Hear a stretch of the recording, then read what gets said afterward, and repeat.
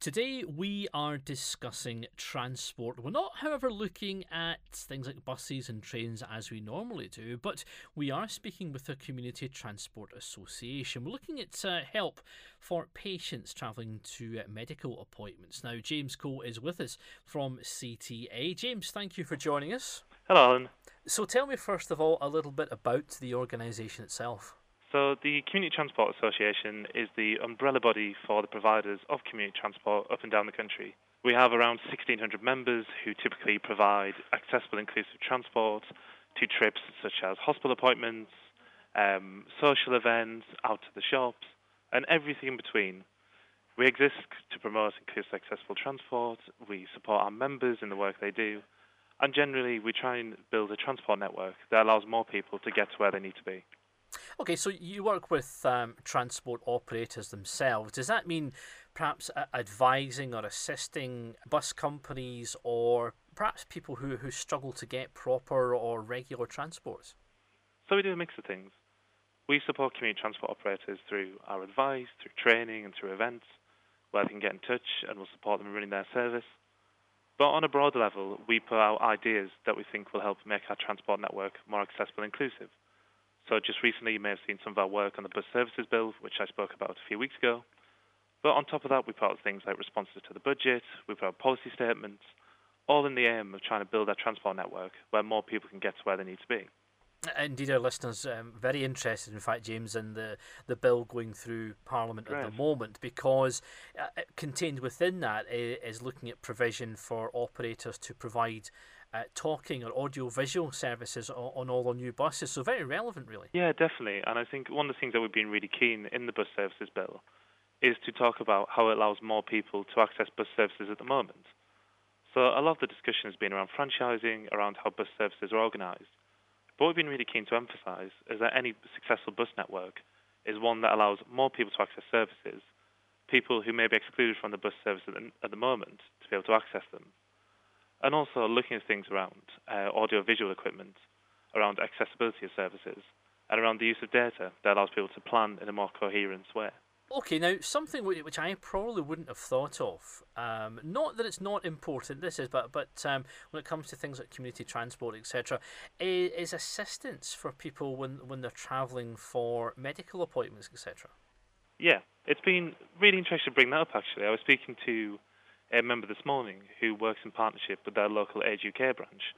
And one of the things that they've been working on at the moment is not only getting people to and from medical appointments, but also when they go home, having someone there who can take them into their home, who can provide them any support they may need there. Of course, many community transport operators also have passenger assistants who will provide that service you just described, so helping people to and from transport and help them whilst they're on the vehicles.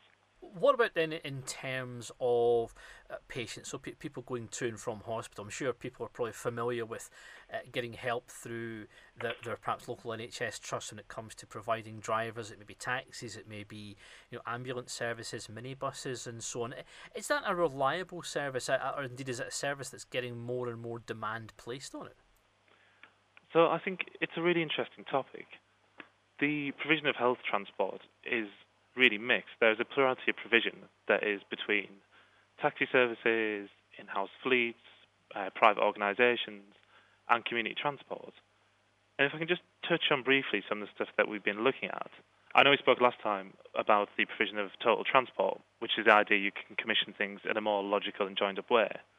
What we're really keen to explore is how do people access hospital transport in a way that's timely and can get them to and from hospital in the best way, which is this report which we're discussing later today. And presumably finance comes into that as well, because that service has to be paid for. Yeah, of course it does. And we think there is the opportunity to use transport more efficiently and more joined up. We think this will save costs because you'll have less empty vehicles, but also mean that people are getting the most suitable vehicles for their needs, so people aren't over-prescribing services. So how will this work? How will you look at the the service as a whole and perhaps suggest changes? So I think there's a few areas that are worth exploring there. I think one of the things we are really interested in is how pooled budgets can be used more effectively. So this is looking at how vehicle fleets could span current NHS provision, social services, education, and mainstream public transport, where vehicles can be used across multiple uses. we know at the moment that the cost to the NHS of missed hospital appointments is about £750 million per year, and a survey of patient transport used in London found that 37% had missed an appointment due to patient transport in the last 2 years. If we could prevent just 10% of the 5.6 million missed hospital appointments, that would save the NHS around £74.5 million a year. We think that's a significant saving, but potentially more importantly, we think where patients can access transport that's suited to their needs, they can get them to hospital and away from hospital quickly. They also receive a better level of care, which we think is really important. It sounds like this isn't really just a question of how much money is spent on the service, although that is crucial, monitoring budgets and so on, but it seems it's more using it in a better way. Yeah, and one of the things we find at the moment is that many people who need help into hospital fall outside current non-emergency patient transport eligibility criteria. We think a better system would see many more needs met through a range of services, differentiated by the assistance people require. And we know that commissioners have these powers to work together to design and procure such integration and collaboration, which will not only make savings for their own budgets, but will give people the transport they deserve and that they need to improve their own well-being. So how will this research or these discussions work then, James, and how long are they expected to take?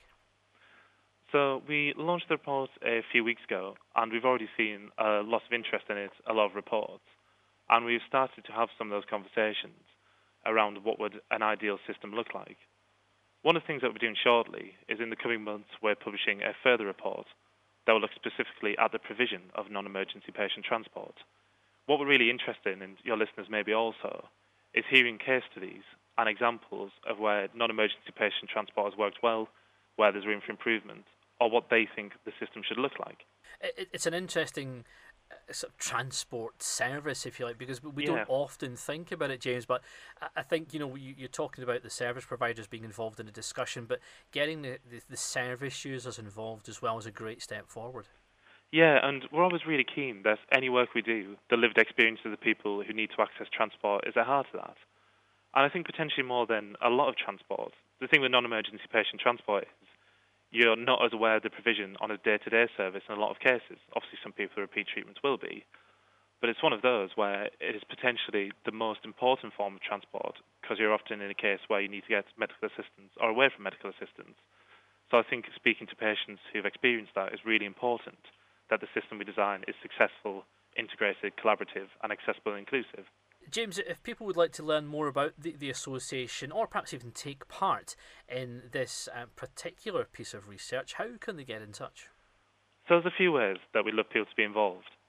I think first of all, if you could visit our blog, www.ctablog.org. They can follow us on Twitter, which is at CTAUK1. Or alternatively, they could drop us an email at info@ctauk.org. What we'd be really interested is once people have had a chance to read the blog, follow us on Twitter, if they could get in touch, see any ideas that resonate with them. And of course, we'd encourage people to read the report.